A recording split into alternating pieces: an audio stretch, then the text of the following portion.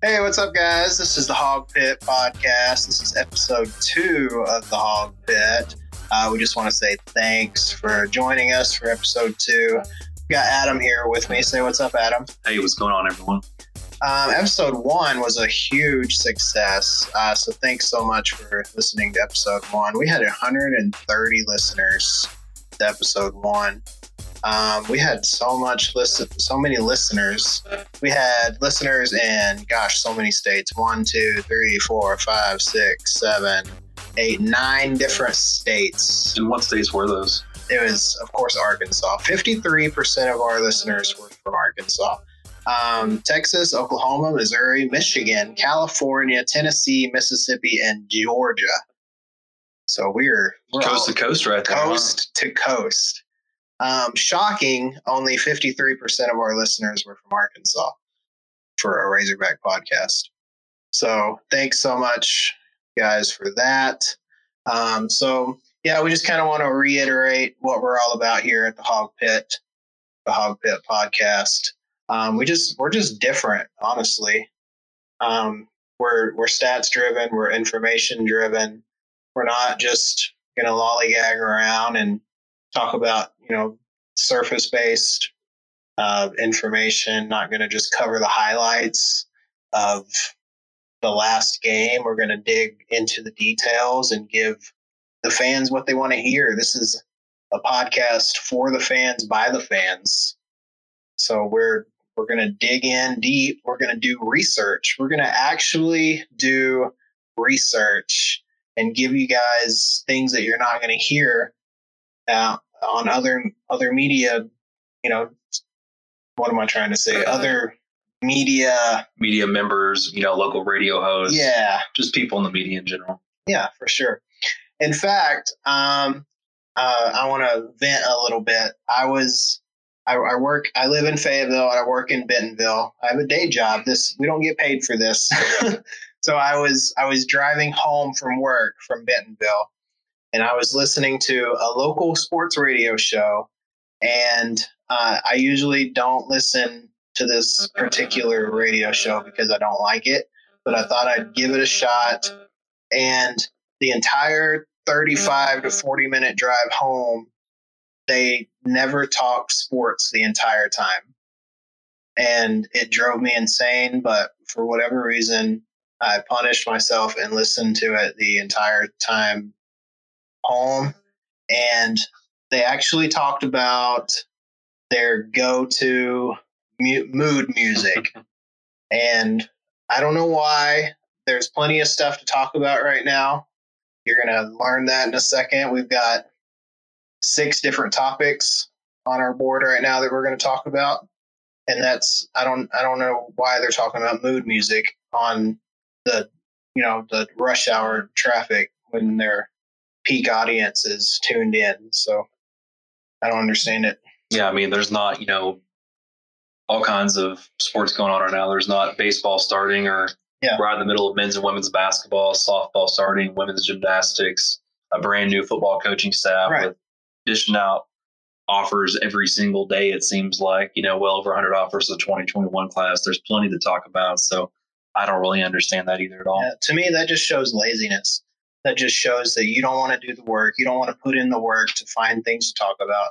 And if you don't want to do that, if you want to, find things to talk about, do it during the dead periods when you don't have your peak audience listening at 5:30, 5:15. You know what I'm saying? So anyway, we're so glad you're here. So glad you're listening. This is episode 2. Like we mentioned, we've got a lot of stuff to talk about.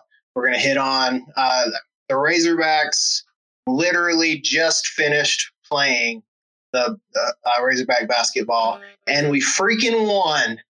We beat Mizzou. Isn't it nice to say that? Oh, man. The streak is over. The losing streak is over. The skid is over. We lost 5 in a row. We won at home. We beat that team up north. Oh, man, and it feels so good. Can I get an amen? Amen. Man, I'm so tired of losing to Missouri in sports. Oh, man. Missouri is one of the teams in the SEC on either the east side or the west side that we should never lose to. And you can make the argument that we should not lose to them in any sport. I would say if there's one team, if you had to pick one team in the entire SEC that we should beat anytime, if there's one team that you said you need to beat this team, if you don't beat anyone else in the SEC, you need to beat this team, is it Missouri? I think it's definitely Missouri because, your mind also drifts to Vanderbilt because they're not good in football and they're not good in basketball right now at all either. In fact, they're in last place in the SEC in basketball right now. They won. They beat LSU, which is weird because at the time LSU was at the top of the SEC. Yeah, I think Vandy's sitting at 1-14 right now in the SEC. But then again, their baseball team's awesome. Yeah, that's true. I mean, they just won a national championship last year in baseball, so that makes your mind thinks Vanderbilt because of football, I think. But if you really dig into it, Missouri's not really good at anything. I mean, they had a couple of good years recently in football, but they're not really good in baseball. They're not really good in the women's sports. They're not really good in basketball. And I don't see them really getting any better than they've been in football. They had a short time where they were good in basketball with Mike Anderson. They were Elite Eight, I think. But that's been how long ago now? I mean, it was before we got Mike Anderson. So, I mean, this would have been pre-2010 probably, around 2010. Yeah. Yeah. We're gonna cover some basketball. Let's just go through what we're gonna talk about real quick. We're gonna cover the Razorbacks win over Mizzou. We're gonna talk about women's sports. You're not gonna hear that on any other platform, on any local radio, local podcast. We're gonna cover not women's baseball because women don't play baseball here. We're gonna cover women's gymnastics. We're gonna cover women's basketball, and we're gonna cover women's softball. Then we're gonna move into baseball. Baseball is playing right now. They're playing Gonzaga. And then we're going to talk football. We're going to cover recruiting. And then we're going to cover some Twitter questions. We welcome any and all questions on Twitter. And you can actually go to our podcast, go to our Anchor page, and you can leave us a voicemail, which is pretty interesting. You can get your phone and you can, just like you're calling us, you can click leave a voicemail. You can leave us an actual voicemail and we can play it like kind of on the air. Like it's not live, but like right now as we're talking, we can play it and it'll show up or whatever happens. It'll be played during our podcast and we can answer it on the spot, which is pretty cool. So do it and leave us a question on Twitter, leave us a voicemail on the podcast on Anchor, and we'll answer it, and you can join the conversation. So let's dive into basketball. The Razorbacks beat Mizzou, like we were mentioning. Isaiah Joe's back. Man, Isaiah Joe's back. Hallelujah. Doesn't it feel good to say that? Oh, man. Isaiah Joe, ladies and gentlemen. He led the team in scoring. He had 21 points. When he came back, we all knew he was probably going to come back today. We didn't know in what capacity. We didn't know if he was going to start, come off the bench. We didn't know if he was going to have 10 points, 5 points, no points. The guy had 21 points. He lit it up from three, 5 of 10 from three-point land, 50%, 21 points, 3 rebounds, 1 steal, whatever. But 50% from three. He was perfect from free throws. The guy just lit it up in his first game back, almost like he was just chomping at the bit to get back.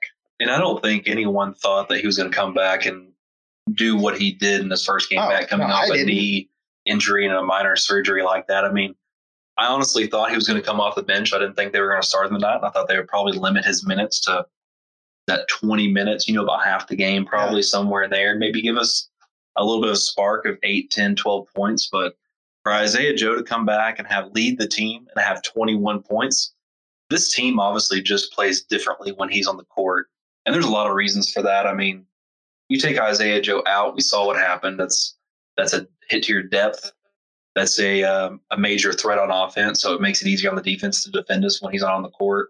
And then know he's not coming in the game, so all of our players around him are just getting worn out. And to have him back, that just helps in so many different ways. Oh, yeah, and you talk about his scoring alone, but if you look at it, he's a good defender as well.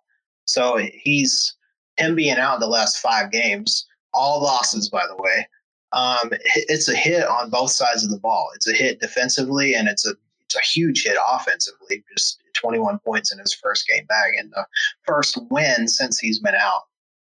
His last game that he played was the last win we had, but he had 0 points, and that was the win at Alabama. But just talking about, the other guys on the floor, other than Isaiah Joe, Sills was second in scoring with 17 points, 3 boards, 1 steal, 4 of 6 from 3, which is awesome in itself. Just 1 of 1 from free throw. But Jimmy Witt, 14 points, 3 boards, 1 steal, 2 of 2 from free throws. Mason Jones, kind of a down night. It's Isaiah Joe's show tonight. Mason Jones, 12 points, 8 boards, 1 steal. Here's downside for Mason Jones. 1 of 4 from three-point land, 7 of 8 free throws. As a team, Arkansas just kind of got the better of Mizzou in this department. Field goal percentage, kind of the same as a team. Arkansas had 47.2% field goal percentage. Mizzou had 42.9%. So kind of a 5-point percentage swing in Arkansas's direction. 3-point percentage is the big deal here. Arkansas 48% from 3-point land. And notice looking at the board here, Missouri's at 19%. Yeah. That is massive. And that goes to show you that Arkansas is still really good at defending the 3. I don't know what they rank in the country right now. I know for a while we were number 1 and number 2 in the country and holding opponents to a certain free throw percentage. But 48% from the 3-point line is a team. That is a massive statistic. Yeah. If that's not telling you to what Isaiah Joe can do for this team, I don't know what it is. I mean, Isaiah Joe alone was 50% from 3. And still is 4 of 6 from 3. I mean, I'm not a mathematician, but that's pretty good. I want to give a shout out to Desi Sills as well. I think that kid's gotten better throughout the year, and I think when Isaiah Joe was out these last 5 games, I think he really stepped up, and that really helped him improve his game in certain ways because he had to play more minutes. And I think that we're very lucky to get him back. He's only a sophomore. Yeah. I'm concerned about Desi Sills next year with all the incoming talent. Desi Sills, of course, undersized, coming back as a junior with all the incoming talent. He'll have to probably come off the bench. So not sure what's going to happen with Desi Sills next year. Does he transfer out? So a little concerned about that. I like him. He fits in right now with this team. He's helps us tremendously. So, I don't personally think he'll transfer out, but I do think his minutes are obviously going to go down, especially from this season with the stint of Isaiah Joe not being in him playing a lot more minutes because of that. And he'll probably come off the bench next year with the guards we have coming in, because the guards we do have coming in are all a little bit taller, a little bit longer, and great athletes. They can all handle the ball. They can all shoot. They can all defend. But that also should get you excited because you're going to just think about the depth that we're going to have at every position next year. We're not going to say, man, we really miss Joe on the court, or we really don't have a big man. We're getting worn down at the end of these games, especially the games we're going overtime. We're going to have that depth next year, and I think Sills will still be a critical part of that depth. No doubt about that. And if you watch the game on the SEC network, they had Joe Lunardi, kind of a guest. He was like a picture-in-picture. He wasn't at the game, but he was talking about Arkansas's chances in the NCAA tournament. And I thought it was interesting. He was talking about Arkansas with Isaiah Joe back. And he said that now that Joe is back, they're obviously a completely different team. And he thinks that in order for Arkansas to make the NCAA tournament and secure that bid, all they need to do is win the rest of their games at home, which all that remains at home is Tennessee this coming Wednesday and LSU on Wednesday, March the 4th, and steal a road game, which we have at Georgia Saturday the 29th, and our final game of the regular season is at A&M, which we better win because A&M is not good. A&M is worse than Missouri, I think, maybe. So we just got to steal one of those road games and win our home games. And then Joe Lunardi said we should just be able to win an SEC tournament game, just one SEC tournament game. And as of right now, with our current record, we're playing on Wednesday versus Vanderbilt. And that's a very, very winnable game. Like we said earlier, Vanderbilt's a 1 or 2 win team last in the conference. And that will be on the road, correct? Yeah. Because we did play them at home. But you have to win that game. If you lose that game, your chances decrease dramatically. I mean, there's just no doubt about that. Yeah, but the SEC tournament this year is in Nashville, which is the home of Vanderbilt. So it is the home of Vanderbilt, but we do know one thing about Hog fans: when we have a chance to make a tournament or a bowl game or anything like that, we travel extremely well. So it's not that far away, really. Yeah, I mean, it's like 8 hours away from Fayetteville. Yeah. So I mean, if you're on the east side of Arkansas, it's probably a solid 5 hours. Yeah, 5 hour drive. That's not bad at all. No big deal. So yeah, the 5-game skid is over. Looks almost promising for Arkansas to make the NCAA tournament. Just got to steal a road game, win the games we're supposed to win at home, and beat Vanderbilt, possibly the next round game, whoever that might be. Hopefully a team worse than us. The real question here is, do you think Eric Musselman's able to sleep back in his house now? If you remember, his wife said every time he loses, he's not allowed to sleep. I mean, in the house, he's got to sleep outside or in the guest house, and that's a 5-game skid. You'd think he'd be sleeping in a tent down the street by now. 5-game skid. I don't know. As competitive he is, he might just be staying. He might be staying in his own coaching office on campus. He's always watching film and he's just probably sleeping on the court with his game notes. That would not surprise me one bit. All right, so I'm so glad that stress of the 5-game skid is over. So glad we beat Missouri. So glad Isaiah Joe is back. So glad he put up 21 points. So glad we look like a legitimate contender again. So all is right in the world. All is good, man. I'm sure Razorback Nation is very, very happy right now. Razorback fans rejoice. All right, so let's move on to Razorback women's sports. What do you say? Let's do it.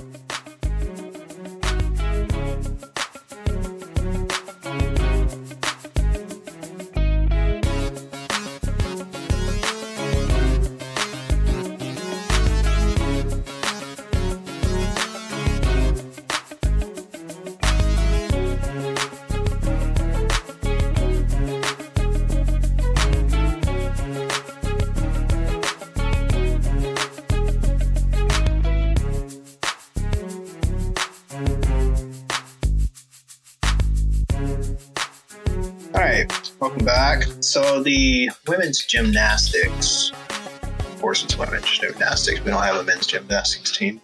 So they hosted Women's Empowerment Night Friday night, and it was a pretty cool event.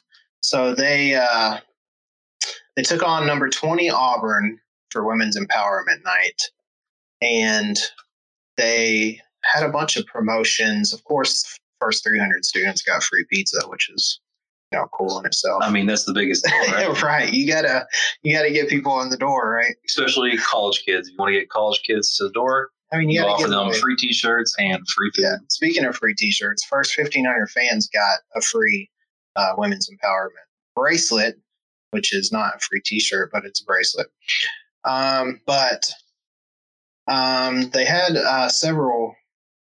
What am I trying to say? Appearances, autographs. Miss Arkansas 2019 was there. Darren Dahlem, I can't pronounce her name. Miss University of Arkansas Whitney Williams was there, and University of Arkansas Outstanding Team 2020 Kennedy Holland was there to sign autographs. And then after the meet, they had a post-meet dance party with the Gymbacks and Jordan Weaver. So a very cool event for Women's Empowerment Night. But unfortunately, the number 14 Arkansas Razorbacks gymnastics team lost to number 20 Auburn. But these gymnastics scores blow my mind. Arkansas won 6 event titles, but lost 196.5 to 196.025. I can't even wrap my head around how they're keeping all these scores and how close this is. Like, it's literally less than half a point.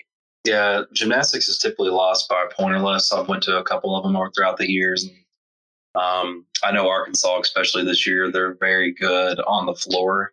That was kind of Jordan Weaver's specialty when she was a coach at UCLA. So I'm sure she does most of the coaching for that. I think that we won a few of the events, and then obviously lost a few of the events last night.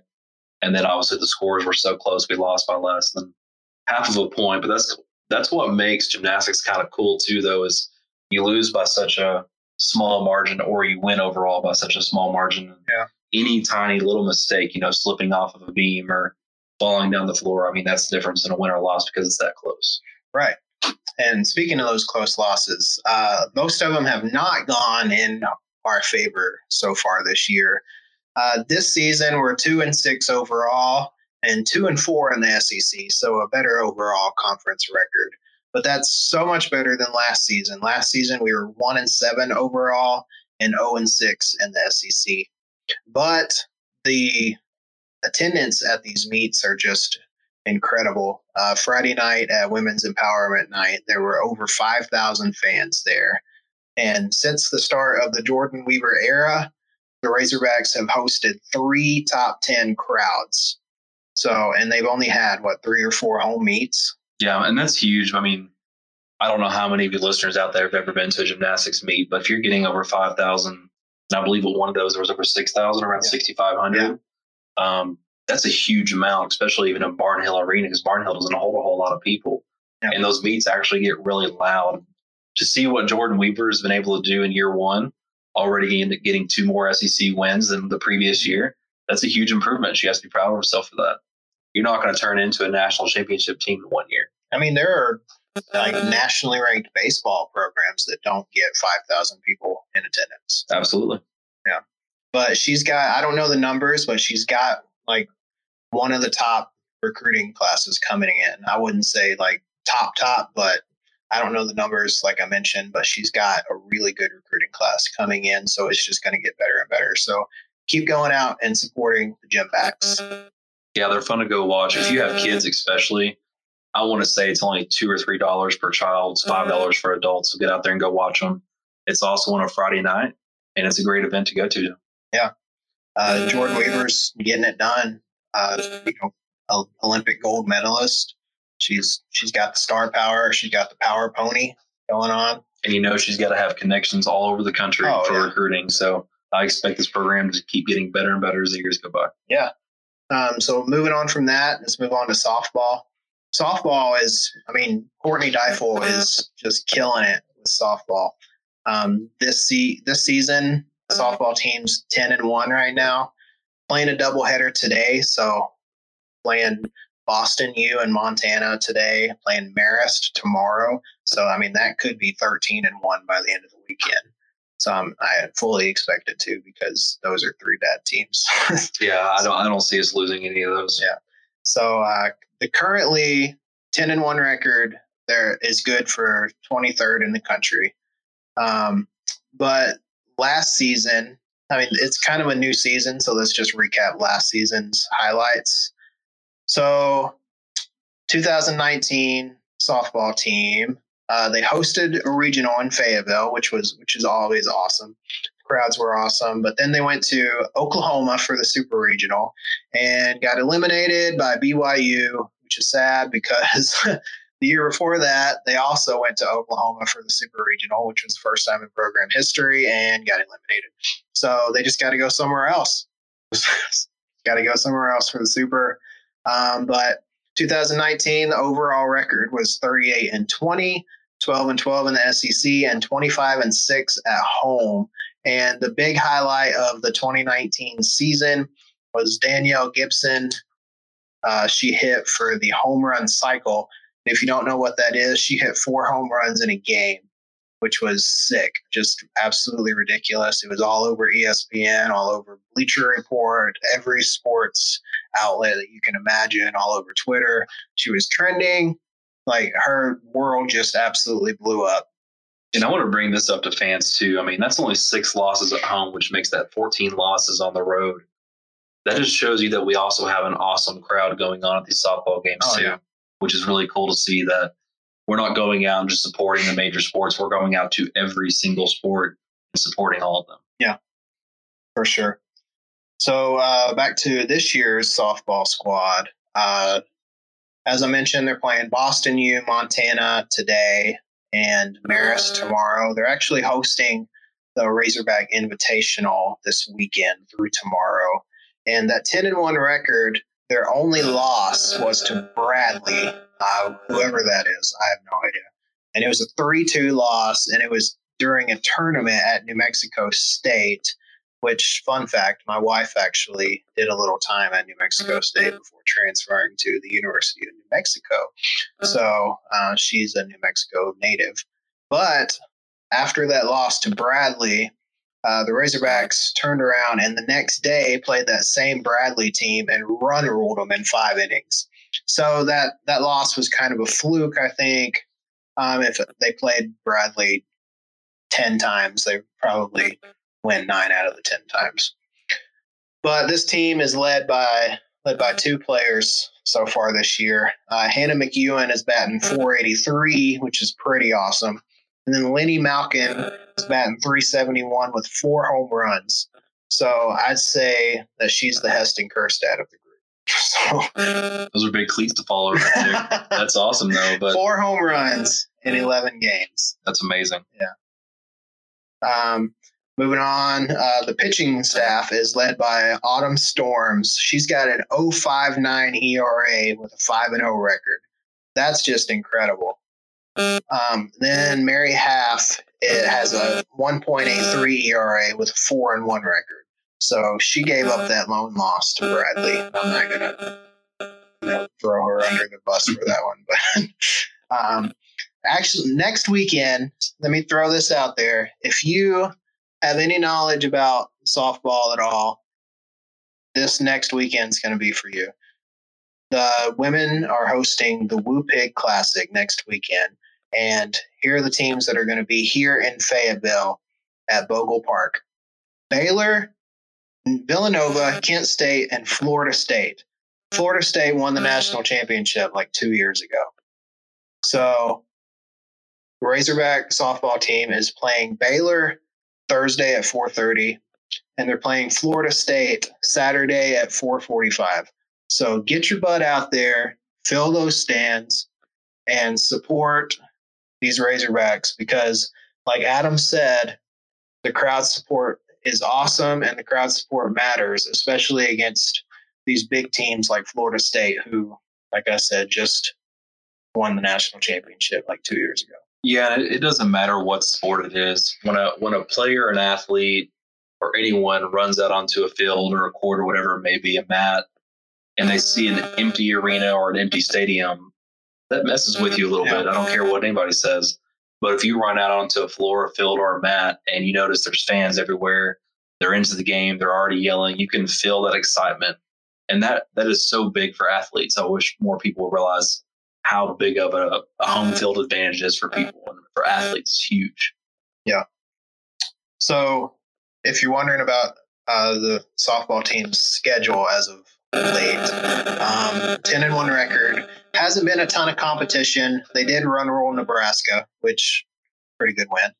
But the meat of the order, so to speak, is going to come this next weekend with Baylor and Florida State in town. And then the SEC schedule starts the weekend after that.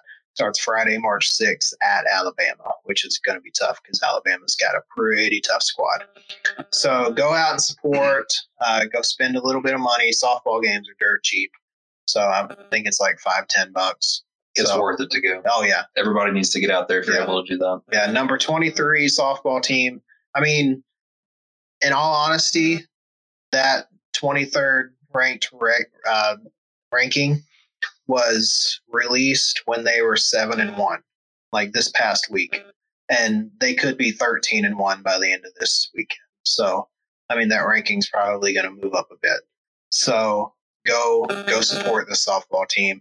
They're awesome. Courtney Deifel is doing big things up on the hill.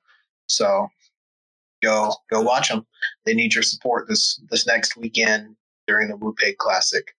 So let's talk some women's basketball. Yeah, how about the job Mike Neighbors is doing? Dude, all three of these coaches, these women's coaches, just killing it. Yeah, and they're all new. I mean, relatively, they're all pretty new, and they're only going to get better, right? I mean, you have the women's basketball team setting a 21-5 record, 9-4 in the SEC, and they're 14-3 at home, ranked number 22 in the country right now. And if you watch their last 2 or 3 games, they put up some points. 2 of their last 3 games, they've scored over 100 points. Yeah. That's crazy. Oh, they throttled number 15 Kentucky in 3 games ago, 108-64. I mean, that was last Sunday, I think. And that was, I mean, I think they wanted the big crowd there for that game, and they got it. And that the crowd showed up like we've been preaching this whole time. People showed up for that game, and it meant a lot to the players, and the team showed up, and they got it done against number 15 Kentucky, 108-64. And then they showed up again on the road at Ole Miss. I messed up. Hold on. They went and they beat number 15 Kentucky 103-85. And then they went on the road and beat Ole Miss 108-64. Read my notes wrong. Sorry, folks. And then they came back to Bud Walton and beat Tennessee 83-75. And tomorrow they actually play Florida. That's a big game. Yeah. At 3 o'clock. That's a huge tomorrow, game, actually. At 3 o'clock at Florida. So that's going to be a tough one. But as hot as they are right now, I'm pretty confident they can go down and get the job done. I mean, when you have a team that's put up 103, 108, and 83 in the last 3 games, they're hot right now. Yeah, 3-game winning streak. They're going to be tough to beat. And, I believe that last game, was that game at Tennessee, was it on the road? No, it was here. It was here? It was actually here. So Tennessee, that's a really good women's basketball program. Getting that win is huge, and I'm sure Florida's really good in basketball as well. And I'm sure that's going to be a great game. Yep. So a little bit of bracketology for the women. They're currently projected as an 8 seed to play 9 seed Duke in Waco. And the winner of that game would likely go on to play 1 seed Baylor, who, not any slouch. How nice is it to see Arkansas and Duke mentioned in basketball together again? Right. When's the last time that happened? Want to guess that year? Oh, yeah. I'll let the fans guess that one. But that's based on the latest ESPN bracketology from February 18th, which was like 4 days ago. So the women's basketball is actually only 1 game shy of last season's win total mark, which last season they were 22-15. This season, like Adam mentioned, is currently 21-5. Last season, they were 6-10 in the SEC. This season, they're currently 9-4. So huge step up from last season. Mike Neighbors is just killing it. There are currently 3 regular season games left before the SEC and NCAA tournaments. So they're just probably going to, get a bunch of more wins. Probably not a bunch, but a few more wins.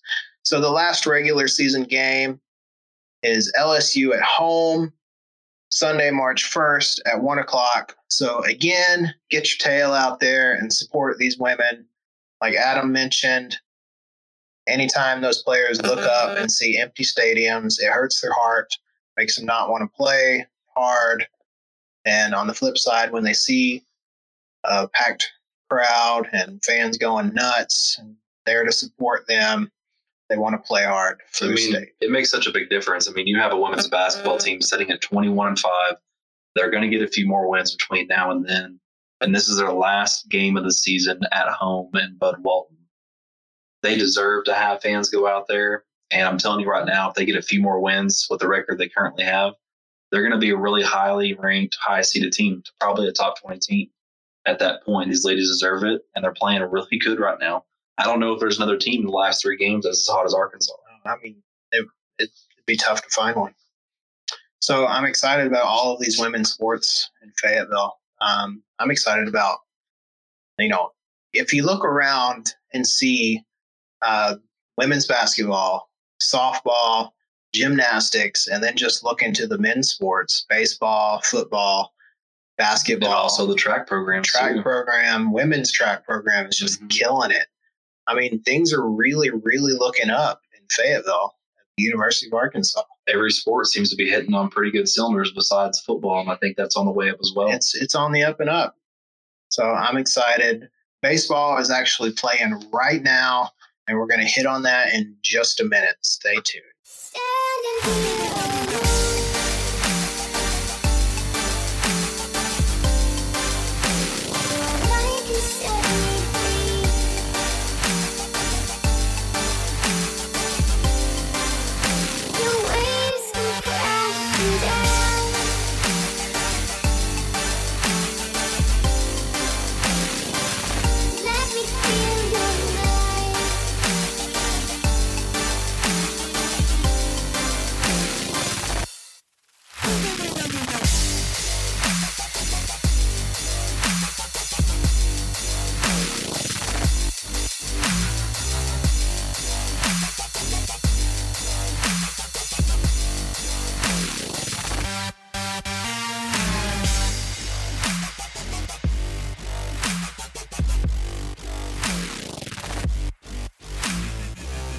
Welcome back to the Hog Pit. Baseball team is just crushing Gonzaga right now. So they're playing Gonzaga, third game of a 4-game series, and bottom of the 6th, Razorbacks are up 5-0 after the 17-year-old Robert Moore's 2-run home run. 5-0, bottom of the 6th. So this Robert Moore kid is impressive, to say the least. So he was actually a high school kid until December. He enrolled into the University of Arkansas in January. Let's think about that for a second. He started playing college baseball in January. Here we are in February, and he's hitting a home run against Gonzaga. Less than 60 days after enrolling in college. Yeah. I mean, that's insane. So the 17-year-old from Kansas City area is just got his first home run of his collegiate career. And he's 17 years old, and it's amazing. It really is amazing. This is game 6 into the season. Yep, game 6. We had a 3-game sweep. I mean, the dude is tiny. The dude is small. But I've watched just about every game this season, and the dude he's a stud defensively. He's a magician from what I can tell so far. And I didn't think he would hit a home run all season because he looks like he's 12 years old. Just imagine what he's going to be able to do, though, after this. Man. I mean, he's going to have a great season this season, but just imagine what he'll do next year as well when he gets that full off season in the strength conditioning program and probably puts on a good solid 15 to 20 pounds of muscle, too. I imagine in my head, this guy is how do I word this? He's Carson Shaddy better at second base. Those are some big standards to live up to. I mean it. He's already defensively. He's starting at second base his freshman year. He's going to be better defensively, and he's already hitting home runs 6 games into his freshman year, and he's 17 years old. And how old do you have to be draft eligible in baseball? You got to be 2 years removed from high school. Okay. So, I mean, it's just impressive. But anyway, so we're 3 games into a 4-game series with Gonzaga. Currently, looking to be 3-0 so far against Gonzaga. We swept Eastern Illinois for the first series of the season.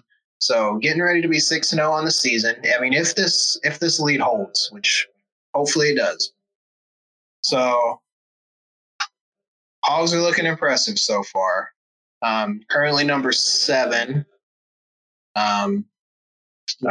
ranked team in the country. Depending on who you look at, some outlets have us as high as 5th. Some outlets have us, 8th or 9th. And they're never going to make us number 1, most likely, because we're Arkansas. We don't get number 1 rankings. But at the end of the day, they're beating the teams that are being put in front of them, and that's all you can do. That's all you got to do. Game by game, just beat every team, every game. Just play the game that's ahead of you. And if we finish whatever, it doesn't matter what the record is, just get to the College World Series, and anything can happen. Yep. Doesn't matter what record we go into. And that's all you got to do. Now, hopefully lock down a top 8 national seed in the College World Series, and then just win the game that's ahead of you. That's all you got to do. But after the Eastern Illinois series, there were two big honors that were given out. Heston Kjerstad and Connor Noland both got some pretty good honors. Heston Kjerstad was named National Player of the Week after his big week. He was also named co-SEC Player of the Week, which is a little stupid. How do you get named National Player of the Week, but co-SEC Player of the Week? National Player of the Week. So National Player of the Week, but you shared the SEC Conference Player of the Week. They just don't want to give Arkansas any credit. For some reason, the SEC does not want to give Heston credit. I don't know why. No, but Connor Noland was named SEC Pitcher of the Week. So they just didn't want to give Arkansas both titles. You can't have Arkansas winning everything, right? No. This wouldn't be right. So Kjerstad had, during the Eastern Illinois series, Kjerstad had an average of .583 batting average, and he had 4 home runs, I think. He did. He had 4 home runs on the weekend. I happened to be there for the game on Sunday, and I want to say whenever he went up to plate, right before he went and hit his second home run, you could literally see the coaching staff, the other team, and every player on that field just tense up. You could tell they were just so scared of Heston hitting another home run. And what does he do? He goes and hits his second home run. Oh, gosh. So I want to hit on Gonzaga a little bit. I've seen some people on Twitter so Texas A&M. I'm just going to get right into this. Texas A&M is completely obliterating their opponents right now. They played Prairie View A&M, something I think like that. I almost said Prairie Grove, but that's a town next to us. They're winning 27 to something, so putting up 17 runs an inning.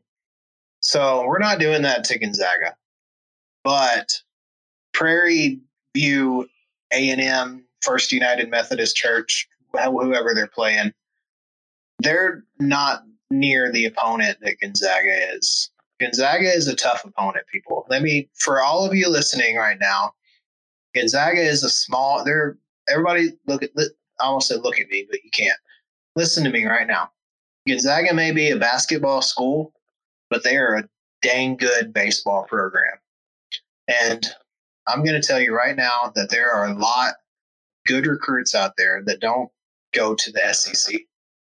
There are a lot of good baseball players on the West Coast that want to play at a school like Gonzaga.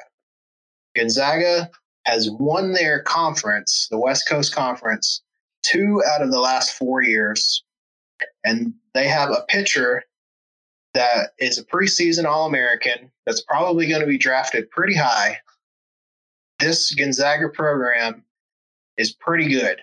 So people just look at the name Gonzaga, and like you said, they think of a basketball school. They're always in the NCAA tournament. They always win their conference in basketball, it seems like. So they automatically think, oh, well, I haven't heard of them in baseball. They must not be very good. Yeah, exactly. They don't actually take the time to dig into what they've done in the past, what they're currently doing, their roster, their coaching staff, and things like that. You just think, oh, it's just Gonzaga. So once again, you just have people not doing their research. That's exactly right. So I just want to, that's been kind of on my mind lately. So I've seen people on Twitter that are upset that we're not just completely blowing out Gonzaga. You know what? People should just be happy that we're winning. Who cares if you win 1-0, 20-0, or 10-9? It doesn't matter. All that matters is those W's and those L's. I mean, yeah, sure. Would you love to win every game 20-0? Absolutely, but that's not realistic. Yep. At the end of the day, it's about the wins and losses. And if you're winning, be happy. Yep. Doesn't matter how you do it. Just be happy that we're getting the win. Yeah. So another thing I want to hit on real quick, just going back to Heston Kjerstad. He is an early candidate for the Golden Spikes Award. just because he's just been tearing it up lately.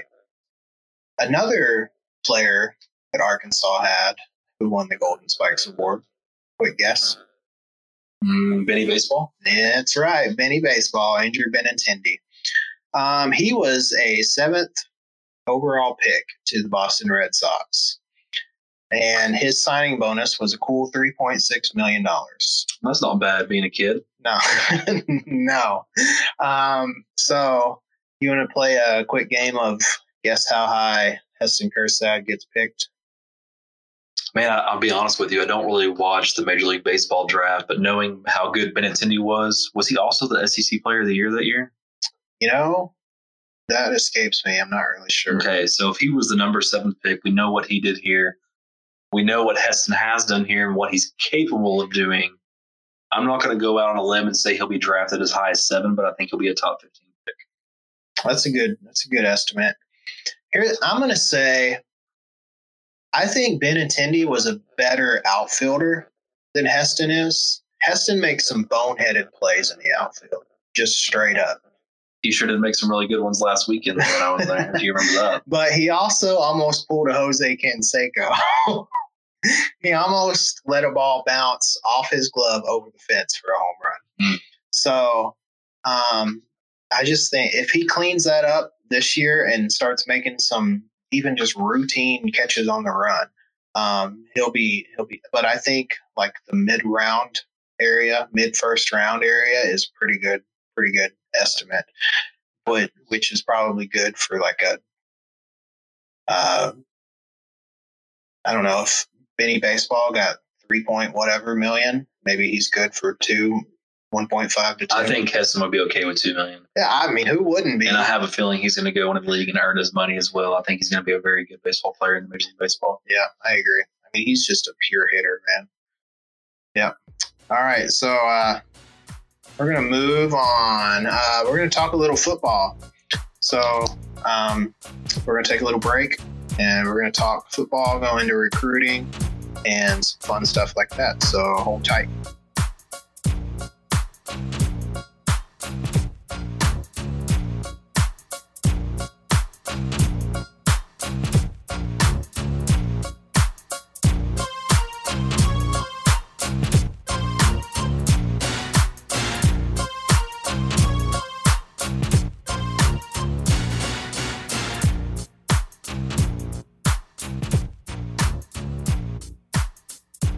Hey guys, welcome back to the Hog Pit. We're going to start our football segment here.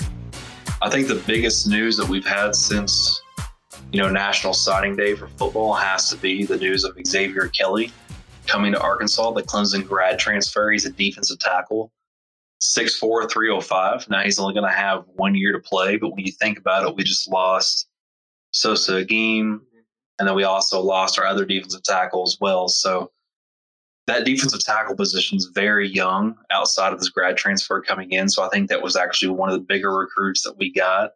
And I was starting to get a little worried there for a minute because I thought he was going to commit a couple days after National Signing Day or right around signing day. Then it took about 2 weeks for him to announce on Twitter afterwards. So I was getting a little worried about that one. Yeah, for a second, I thought he was just going to stay at Clemson. But I mean, because it took a really long time for him to commit to Arkansas. And then Sam Pittman started talking about he was going to possibly use that last scholarship on an offensive game changer. So it started to look like he was going to go in a different direction. And then just out of the blue, Xavier Kelly said he was going to finish his career at Arkansas.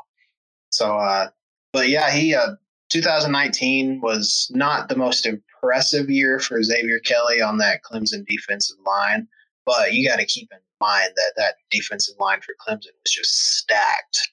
I mean, Clemson defense, if you got to think about it as a fan, and yeah, his stats aren't what you would hope they would be coming from Clemson, right? You think Clemson, you think, oh my gosh, first round draft pick. Well, that's why his stats aren't where they are, is because there's several draft picks playing in front of him. Now, as a fan, we can also only hope that he develops into a top draft pick as well, right? Yeah. The kid has the athletic ability to do that. He was a highly rated 4-star recruit in high school, top 200 player, I believe, and a top 150 player out of Wichita, Kansas. And I think he had offers to every major school around. Oh, yeah. And I mean, of course, why wouldn't he choose Clemson? That's arguably coming out. That was the program that was on the up and up. That was the hot hand. They just beat Bama in the national championship. So look at the linemen they've put in the NFL over the last couple of years. I mean, they have an Alabama defensive line. Yeah. They have an Ohio State defensive line. I mean, if I was a defensive lineman and I was being recruited, I'm probably looking at Bama, Ohio State, and Clemson right now. Yeah, no doubt. They are probably producing more NFL talent on the D-line than about any other school in the country right now.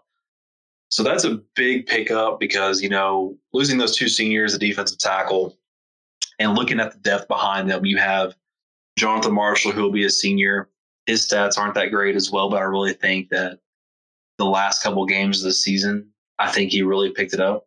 I think he's got a bright future for the last year of him being here. Isaiah Nichols is going to be a junior. He really hasn't got a lot of playing time. And then you're looking at freshmen, Marcus Miller, Enoch Jackson, Torian Carter, and then a sophomore, I believe, in Nicholas Fullwider. These are guys that we really haven't seen play hardly at all. They played a couple of games in those first 4 games. That 4 games they're allowed to play in, but they didn't really get any playing time. We have no idea what to expect at all from any of these players. And you got to look at the coaching staff too. You got to look at previous coaching regime versus, the new coaching staff, Barry Odom. He's going to develop these guys in a way that, the previous staff could have never dreamed of developing these guys. And I think that's what Xavier Kelly was looking at when he chose Arkansas coming from Clemson. Yeah, I mean, if you also think about, too, who was our defensive line coach? I can't even remember his name for the Morris staff. I know we had Caldwell coaching the defensive ends. Yeah. Kenny Ingram. Yeah. Kenny Ingram was the defensive tackles coach. And, I mean, let's be honest, he wasn't a big name hire, right? Steve Caldwell, we know he's a good coach. Yep. He's back at Tennessee now, but even national recruiting analyst Tom Lenning of CBS Sports Network, he actually named Derek LeBlanc our new D-line coach as one of the top 6 assistant coaching hires in college football for his recruiting, his coaching, his connections, how much people like him. So think about that. We went from having a defensive tackles coach that nobody really knew anything about to an ESPN analyst saying, hey, I think he's a top 6 assistant hire for this whole season, for this year. Yep. That's huge. And if you look at Kentucky's defense over the last couple of years, the school he came from, their defensive line was a big reason of why they were so good on defense the last 2 or 3 seasons with him as their coach. I'm sure that was a big loss to Kentucky. So I'm excited to see what Coach LeBlanc can do with these defensive tackles. I think there's a ton of talent there. There's just a ton of talent we haven't seen. Yeah. And I think there's going to be a lot of untapped potential too. Especially like you were saying, there's guys like Torian Carter, Nick Fullwider, Enoch Jackson, just guys that you haven't seen much from. And I think that's why Xavier Kelly is going to get, a big opportunity here coming in. Just the opportunity to step in immediately where there's lack of experience. And I think he's just going to get opportunity and he's just going to make an impact right away. Just on kind of a thin defensive line now that we've lost 2 key guys that were seniors. So, I mean, I'm happy that he's here. He's going to make an impact right away, and I'm excited to see where this defense goes now that we have his leadership, that grad transfer leadership from an established program like Clemson. I mean, anytime you get a player that played for a national championship team, not just, sit on the bench, but actually played, that's going to bring not only leadership, but that brings a swag. Oh, yeah. And Arkansas hasn't had any swag if you haven't watched them in the last couple of years. And not only is it going to bring that swag and kind of that mentality and just that about them, but it's also going to push those other guys. I mean, this is a guy coming in to play and start. So you can't tell me it's not going to push these younger players in the Isaiah Nichols, the Marshalls, the Millers, the Jacksons, the Carters, the Fullwiders. It's going to push all those guys. And they're only going to get better because of that guy in front of them with that senior leadership. So that's a huge pickup. And also between now and our last podcast that we recorded, Arkansas picked up its first 2021 commit in football. Terry Wells, which, huge out of Wynne, Arkansas. He's a 6'4", 290. I believe he's playing offensive tackle right now, but as well as I do, when they get to college, they move him around. I mean, he might be an offensive tackle. He might be an offensive guard. He might play center. I watch him. I think he can play offensive tackle or offensive guard. If you go watch this kid's film, you can go follow him at Terry Wells 63 on Twitter. He has his huddle highlight tape up there from his junior season. This kid's nasty. I mean, he blocks downfield. He pancakes people over and over and over. He'll take on 1 to 2 defenders and knock them both to the ground every single play. Wow. The kid's a beast. And recently he was actually a 3-star a few weeks ago on every recruiting site when he originally committed. And just over the last week or so, he got bumped up to a 4-star already on 247. And that's a big deal because he just won a couple of awards at a camp that he went to. And when this kid starts going to more camps over the summer, guess what's going to happen? Every other recruiting source is going to bump him up to a 4-star. He's going to get a lot more attention. Now Sam Pittman is going to have his work cut out for him to keep him, even though he's an Arkansas kid, because he's going to blow up. Anytime a coach sees more and more offers going out to kid, they offer him, they start piquing interest, they go to these camps, they watch and things like that. He's going to get more offers. He's going to blow up. He might take a couple visits. We don't know yet, but that's a big pickup. I mean, that's the first recruit in the 2021 class, and it's a 4-star offensive tackle. Yeah. How nice does that sound coming from the Arkansas offensive line? I mean, that's massive. And we've seen several times that Sam Pittman offers a guy early because he sees the talent, and then the guy just blows up on their recruiting scale. So, I mean, this could be that same case like you're talking about. Yeah, he's a great player. That's a huge pickup for your first one, especially now that he was bumped up to a 4-star. Guess what? He's also the number 1 recruit in football in the 2021 class in the state of Arkansas. Wow. So you've already got locked down. Well, not locked down because that's not going to happen until he's signed, but you have your number 1 recruit in the state committed, which is huge. And I'm going to go ahead and move on to the diamond in the rough pick for this week. I was a little bit of a homer on this one because it's a Greenwood, Arkansas kid, and that's where I played high school football at. But I really do believe he's a diamond in the rough, and I do believe that his recruitment will pick up a lot once he goes to a lot more camps this summer and things like that. But it's actually Jordan Hanna out of Greenwood. He's a 6'1", 210 linebacker / defensive end. He actually played both positions last season because he had to. But this season, he's going to move only to linebacker. His stats were actually 118 tackles, 16 tackles for loss, 9 sacks, and 1 forced fumble. And I believe when you actually go look up his profile on 247 or Rivals, I think they have him listed at 195. But just through some people I know, he actually weighs 210 right now. And I think he's going to be playing linebacker probably more around that 225 marker when the season starts. Look for him to blow up. I think he's got offers to like Southern Miss and a couple of the smaller schools right now, but I know there's a lot of other schools with interest that are talking to him as well. So like I said, once he goes to these camps, just like a lot of these kids do from Arkansas, his ratings will go up and he's going to start getting a lot more offers too. Awesome. So from a player standpoint, when you say he played linebacker and defensive end because he had to, what do you mean by that? So Jordan actually has really good speed, and I think they moved him to defensive end at some point in some games in certain situations because he was so good off the edge. And I think they had a little bit more linebacker depth last year at Greenwood than they did defensive line depth. It was a depth issue. I think it was a depth issue, but I think they had a lot of younger kids in the defensive line that were juniors and things like that. So I think they were just a little bit unprepared there, but he's going to stick just to linebacker this year. Cool. So we've gotten, like I mentioned earlier, we welcome any and all Twitter questions. So shoot us a message on Twitter, shout us out, ask us some questions, but we're going to answer those. But before we get to that, it was announced that we're not playing the spring game at War Memorial Stadium, which is pretty big news. And the reason is, if I'm not wrong, is because we can't take recruits there, correct? That is correct. You know, in the past, you can't have recruits at War Memorial. So when you really think about it, as good as it is for certain fans to be able to go to the game at War Memorial Little Rock for, you know, Southern Arkansas, Southeastern Arkansas, and things like that, because it's not that far of a drive, it's also at a huge disadvantage to the team and to the coaches because they can't host recruits. Right, because it's not on campus. And guess what? Football especially is recruit driven. Yeah. You have to get great players to have a great football team, and it's just a big disadvantage. And you want recruits to be able to go to a spring game because that's just a small taste of seeing some of the fans, seeing how the practice is going to be kind of ran, seeing how They're going to run a little bit of things in the games and things like that. So you want recruits to be able to go to those things and tour facilities. I don't know about you, but I don't want recruits seeing War Memorial Stadium and think that's what our facilities look like. So I think that's actually a blessing in disguise being able to have that in Fayetteville this year. Yeah. And speaking of the spring game, I've got that date right here. Saturday, April 25th will be the spring game. So in Fayetteville at Razorback Stadium, Saturday, April 25th. And another great thing about that is we are the only SEC spring game that day. Televised.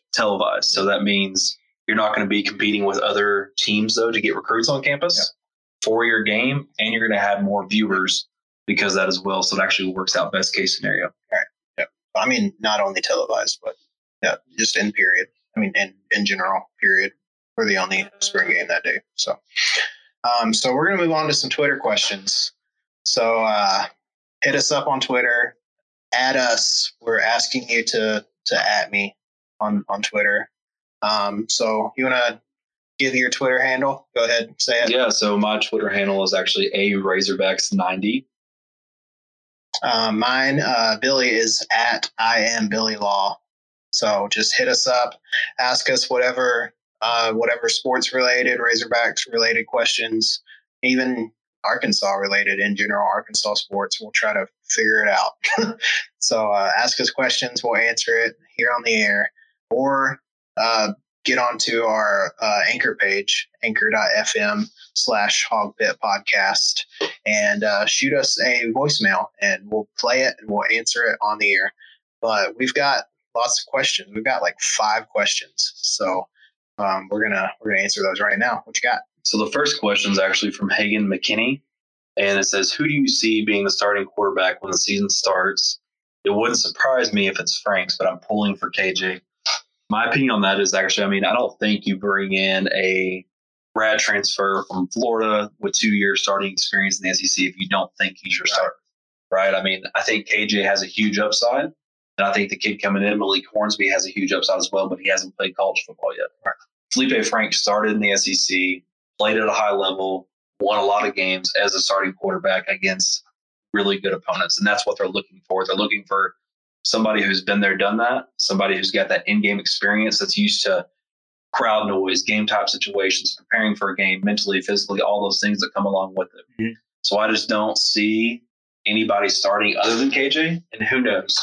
With Bryles coming in here, new coordinator, fresh start, new mentality, KJ might explode in the spring and summer. We don't know. Could for sure. And we'll find that out during the spring game. Yeah. I mean, spring ball's about, a month away now, somewhere in there. So we're about to find out real quick. Yeah. And I'm sure it'll be, Felipe Franks will be the general one team, and KJ will lead the other team, and they'll go head to head, and we'll see who looks the best in about a month. And my money, like you said, will be on Felipe Franks just because he has those 2 years of experience, and he's a winner in the SEC. He's built for it, a little more than KJ is after only a year. So I would put my money on Felipe Franks just because you don't bring him in. You bring him in for this reason alone, just to lead this team for his last season. And I believe KJ said that he was okay sitting behind Nick Starkel for another year. So it's not like he's going to get upset if Felipe Franks is named the starter. So, and if he's going to be a great player, guess what? He welcomes competition. Right, exactly. If he's going to be an average player, he's going to say, man, I wish they would have just let me be the starter. I can't believe they're bringing in a grad transfer. That's an average mentality. Yeah, I'm going to get in the portal just because I'm not named the starter. Yeah. So, I mean, he should welcome the competition if he thinks he's great and he thinks he's going to be a great football player for the University of Arkansas. He said, sure, bring Franks here. I'll still beat him out. Yeah, exactly. That's the mentality you have to have. And if he's a team player, if he's a great teammate, then he's going to say, okay, Felipe Franks beat me fair and square. I'll be a great backup, and I'll be here for the guys on the sideline. Yeah, absolutely. So the next question on Twitter is actually from Melissa. She says, who do you think steps up this year in football?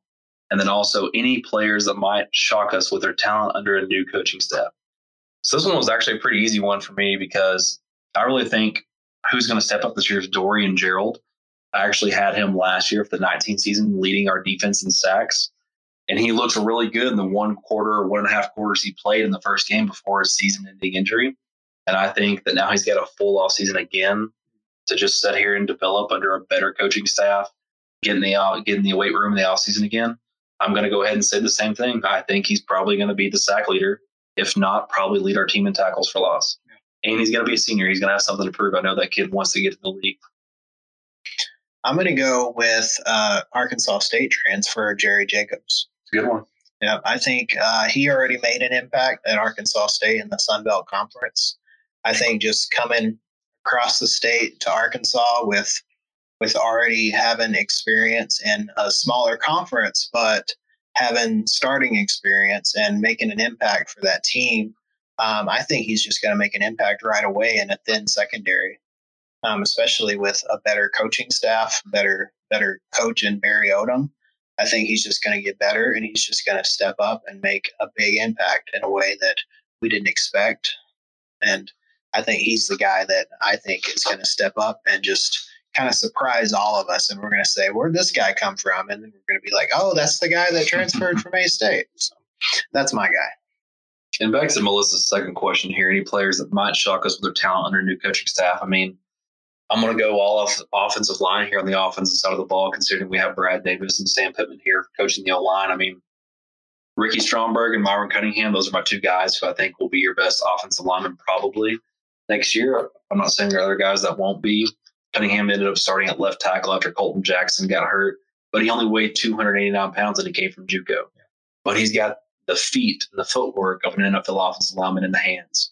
I think they'll probably get him up to that 310, 315 range. I think he's going to do great. And Stromberg was a freshman right guard starting in the SEC at 18 years old, weighing 270 pounds. I think they'll probably get him up around that 300 range to play right guard this year. I think he's going to be a phenomenal player. And then on the defensive side, I really think the biggest side of the ball you'll see improvement on will probably be in the secondary. I feel like we always get burned by fast receivers, deep balls, and things like that. And I really see Monterey Brown and Jalen Catalon. Yeah. Now, Catalon didn't play a lot. I'm not going to get into it on the air, but I think there was a lot of things that went inside the locker room, and I think he was pretty upset he didn't get to play. If you remember last season, right before the season started during summer ball, he actually had like 3 pick sixes in summer ball and then didn't touch the field. Right, exactly. If I remember that was a big deal on Twitter there for a few weeks, people saying, why is this kid not playing? I thought he was the best player during the summer practice. How come he's not getting on the field? So I really expect those two guys to step up. Those are good picks. I'm going to go – this might not qualify for this question, but I'm going to go in a different direction. My player that might shock us with their talent under a new coaching staff, Felipe Franks. New coaching staff, new team even, but this guy was a 4-star recruit, correct? He's a big-time 4-star recruit. Yeah. So sometimes he just didn't look good at Florida. So I think with Kendall Briles is going to groom him to be a pretty good quarterback, and I think he's going to start right away. I think he's going to show out at the spring game, and I think he's going to look really good as a passer because sometimes he just threw ducks in the air at Florida. And I think he's going to look really good for Arkansas. I think he's going to make Trey Knox and Traylon Burks just look like studs, which they already do. And you got to think about it, man. Sometimes a fresh start is just the best thing for people. Yeah. I'm not even talking just football. I mean, how about people who might not be enjoying their job they're in or not be doing good, and they switch to a different career and they're excellent at it and they're happy. It's the same thing with football players or athletes or D1 players in general or people who play sports in general. Maybe he didn't fit into Florida. Yeah. Maybe he didn't like where he was at necessarily. There's a couple. I mean, you'll never know. There's things behind closed doors from a fan perspective we never know, we never see. I mean, and there were clips on the sideline of Felipe Franks and Dan Mullen, and Dan Mullen looked like he was trying to like pep Felipe Franks up, like smile a little bit, like trying to like dance with him or something, and didn't look like Felipe Franks was happy on the sideline. Might have just been situational, but maybe Felipe Franks just wasn't happy at Florida. Maybe he just, like you said, needed a change of scenery, and maybe Kendall Briles can kind of give him Well, he's definitely getting one because Gainesville and Fayetteville are two totally different places. Yeah. Oh, Gainesville, I don't know if that's the greatest place. No, I mean, I'll agree with you. Fayetteville's definitely better than Gainesville, but I would like some of the Gainesville weather. Oh, yeah. Every now and then. No doubt about that. 80 degrees, sure. All right, so moving on to the next question. So the next question is from Lindsay Joe on Twitter. She says, name your top 3 moments the Hogs have given you, good or bad. Oh, man. So, all right, people, I got to be honest. So, if you listen to our first episode, I said that I'm a Notre Dame fan. So, I've been an Arkansas fan for about 10 years, maybe 11 years. So, I moved to Northwest Arkansas from South Arkansas in 2007. And before that, I didn't watch a lick of Arkansas sports. I was all Notre Dame. So my Arkansas fandom started in about 2008. So, and it actually started. You sound like a bandwagon fan now that I'm thinking about it. I started liking y'all when y'all were getting good. Well, I stuck with it. So I'm not a bandwagon fan because I'm still here. So I'll give you props for that. So actually, one of my favorite moments is 2008 basketball. I was in Bud Walton Arena for both the Oklahoma and Texas games in 2008. So I believe you were too, right? I was, man. So that's actually when I started liking the Razorbacks. Was I went with a friend, actually my neighbor invited me to the Oklahoma game in 2008, and I didn't care about Arkansas sports. I was a Notre Dame fan, and they shocked Oklahoma.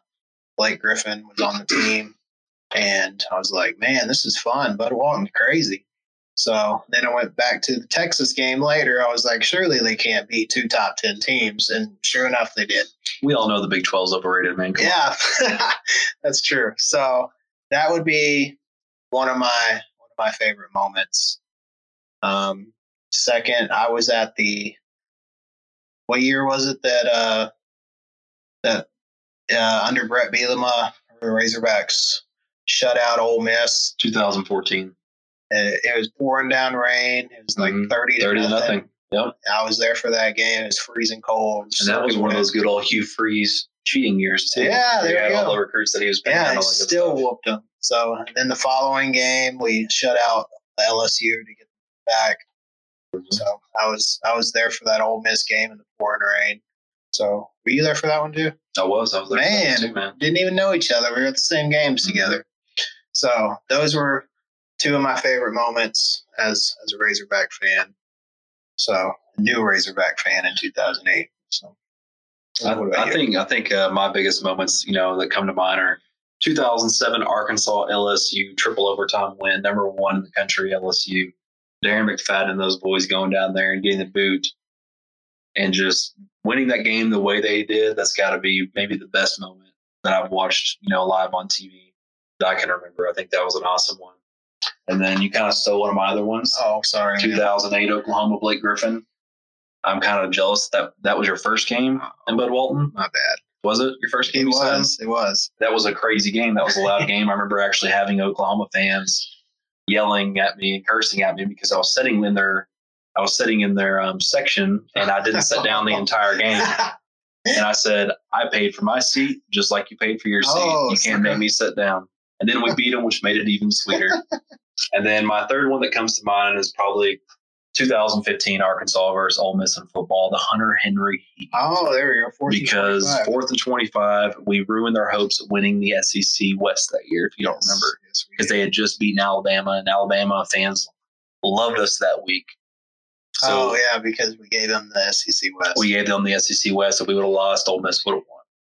So those are my favorite memories, definitely. Nice. What about bad memories?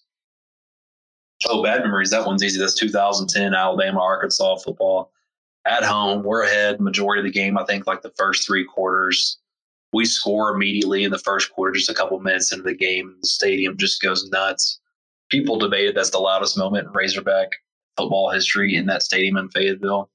Anyways, we're ahead the whole game. In the fourth quarter, Nick Saban being Nick Saban, having Mark Ingram at running back, just drives it methodically down the field, scores after, I believe, a Ryan Mallett interception. And they win by a couple points in the fourth quarter at the end of the game. It went from being the loudest moment, loudest game, maybe in Fayetteville ever in football, to the quietest as you're walking out the stadium. Yep. What year was it? I'm bad with years. What year was it that was it 2014 that we celebrated the 1964 championship against Alabama? Oh, man, you got me on that one. I was in the SEC network, SEC Nation was here, and my wife and I went and saw Tim Tebow and Paul Feinbaum and got really close to them and got pictures and stuff, and it was really cool. And the build-up was awesome. I hope you told Tim Tebow that he cheated McFadden. No. He knows he did. He knows he did, but I didn't remind him. No. No, but that was a pretty disappointing game because we should have beat them that game. That, of course, they were, number one, number two in the country, and it all came down to a missed PAT, I think. We lost 14-13. That was a pretty disappointing one. But for me, as a baseball guy, it comes down to the drop foul ball.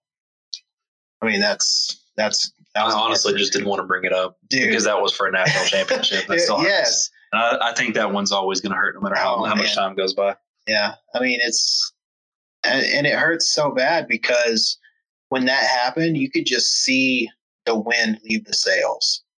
And that was game 2 of the 3 games. And everybody knew that we were going to lose game 3. Exactly. I'll be honest, I didn't even finish the whole third game because I could tell halfway through it. You could just see it in their eyes. You could see in their demeanor, their body language that they knew they lost. Yeah. You could just see it. And let me just close this door here. For all the fans out there, let me just say that play was anything but routine. If you have played baseball or softball and any level, whether it be beer league, recreational or college or professional, whatever, you know that play was anything but routine. The way those guys were convening on the ball, how close it was to the fence, that was probably Shaddy's ball, but I think Cole probably had the best angle on it coming in from right field. But that play was anything but routine. So Ethan's final question was about baseball as well, and it says, who solidifies the Game 3 starter role? Which I'm assuming is for the weekend. Friday night, of course, belongs to Connor Noland. Saturday belongs to Patrick Wicklander. And Sunday, first weekend series against Eastern Illinois, Dave Van Horn pitched Blake Adams, a freshman, and he only went 2 innings. Pitched okay, gave up some runs. So I think he'll experiment a little bit before SEC play. I assume he'll go again tomorrow, Sunday, versus Gonzaga, because Cole Ramage started Thursday, and then Kevin Kopps came in relief on Thursday. So, but a guy to think about, a guy to keep in mind and keep an eye on is a guy by the name of Caden Monk. He came in relief today, but he's got good stuff. He had some strikeouts today in relief. So I think he's a guy that Dave Van Horn will play with in a starting role, maybe in a couple midweek games before SEC play, and he might throw him out on a Sunday game, before SEC play. But just think about those 4 names. Of course, Blake Adams, Cole Ramage, Kevin Kopps, and Caden Monk. So those are SEC questions, or not SEC questions. Those are our Twitter questions. So hit us up on Twitter, add us, tag us.